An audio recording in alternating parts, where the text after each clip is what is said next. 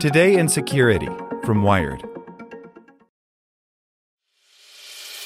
As a longtime foreign correspondent, I've worked in lots of places, but nowhere as important to the world as China. I'm Jane Perlez, former Beijing bureau chief for the New York Times.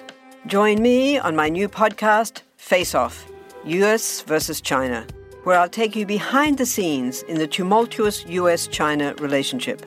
Find Face Off wherever you get your podcasts. Want to learn how you can make smarter decisions with your money? Well, I've got the podcast for you. I'm Sean Piles, and I host NerdWallet's Smart Money Podcast. Our show features our team of nerds, personal finance experts in credit cards, banking, investing, and more.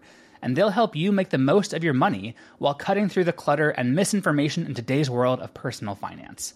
You'll get clarity on strategies to help you build your wealth, invest wisely, shop for financial products, and plan for major life events.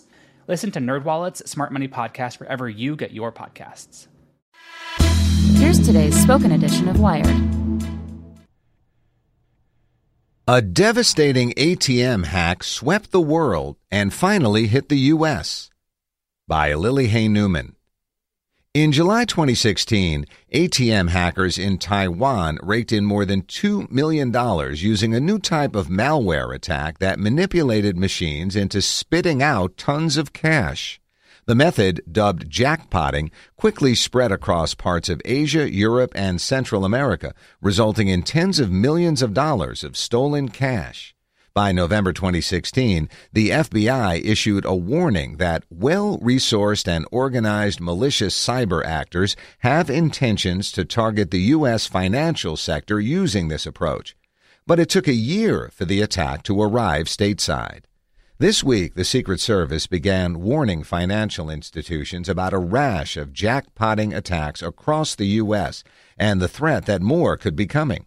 In a jackpotting attack, hackers, often dressed as technicians to deflect suspicion, penetrate an ATM's physical and digital security, install malware, establish remote access, and set it up to display an out-of-order screen. With those hardware and software modifications in place, another attacker can approach the compromised ATM and stand with a bag while co-conspirators remotely instructed to dispense cash. In past incidents, law enforcement observed a cash flow rate of 40 bills every 23 seconds. So far, jackpotting attacks in the U.S. have largely targeted standalone ATMs, like the ones you might see at pharmacies or big box stores, and have already cropped up in numerous regions, including the Pacific Northwest, New England, and the Gulf. ATM manufacturers, financial institutions, and law enforcement agencies are now scrambling to defend the 400,000 ATMs in the U.S. against further jackpotting attempts, and to figure out what took it so long to get here. While there's no way to give a definitive answer, there are two predominant schools of thought, says Secret Service Special Agent Matthew Quinn. First, financial fraud is cyclical. Attack one region, locally or globally, and move on before apprehension or after law enforcement exposure. The second also revolves around ease of entry. Organized transnational criminal groups may first target a region with less law enforcement presence and less restrictive means of entry. The U.S. has extensive law enforcement capabilities, making other countries, particularly developing nations, safer training grounds for perfecting malicious techniques. But recently, jackpotting has been slowly easing into the U.S.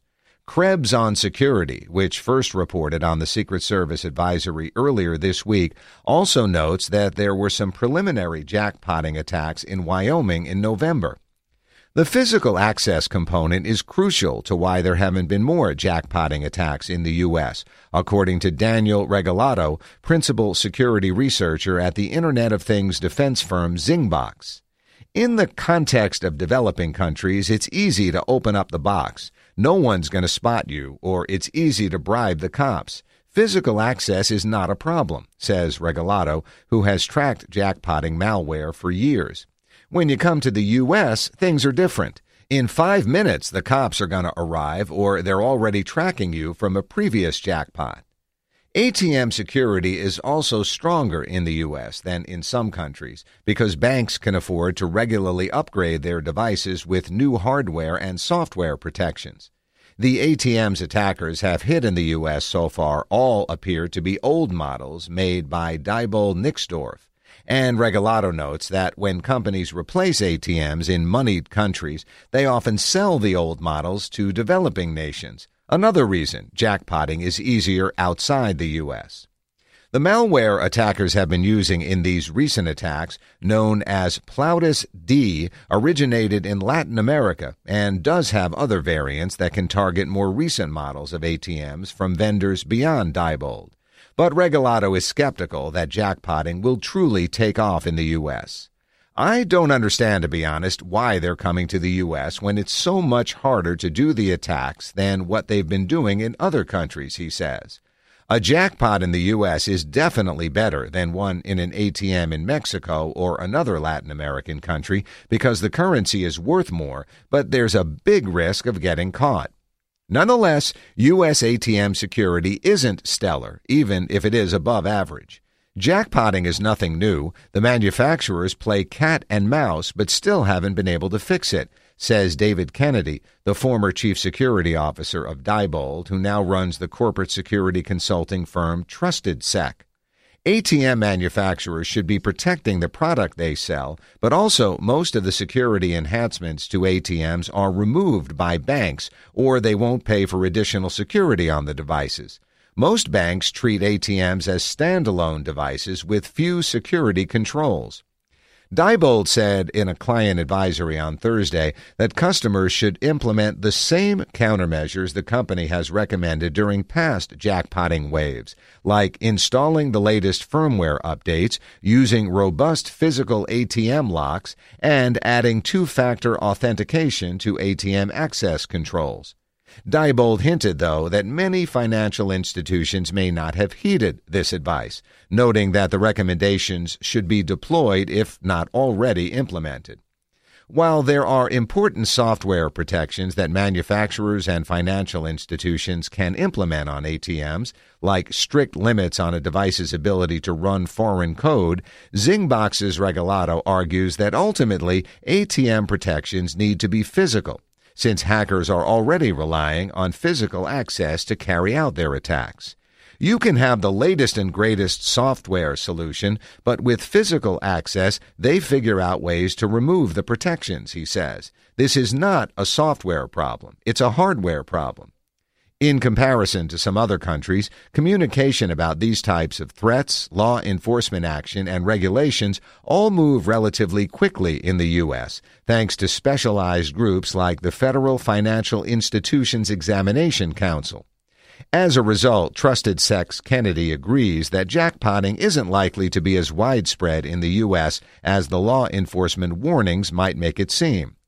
But the threat certainly merits precautions from financial institutions and can also serve as a vital reminder about the ongoing need to invest in strong ATM security. If you get a sketchy vibe off of someone loitering around an ATM for too long, tell someone, especially if you see them collecting a waterfall of cash.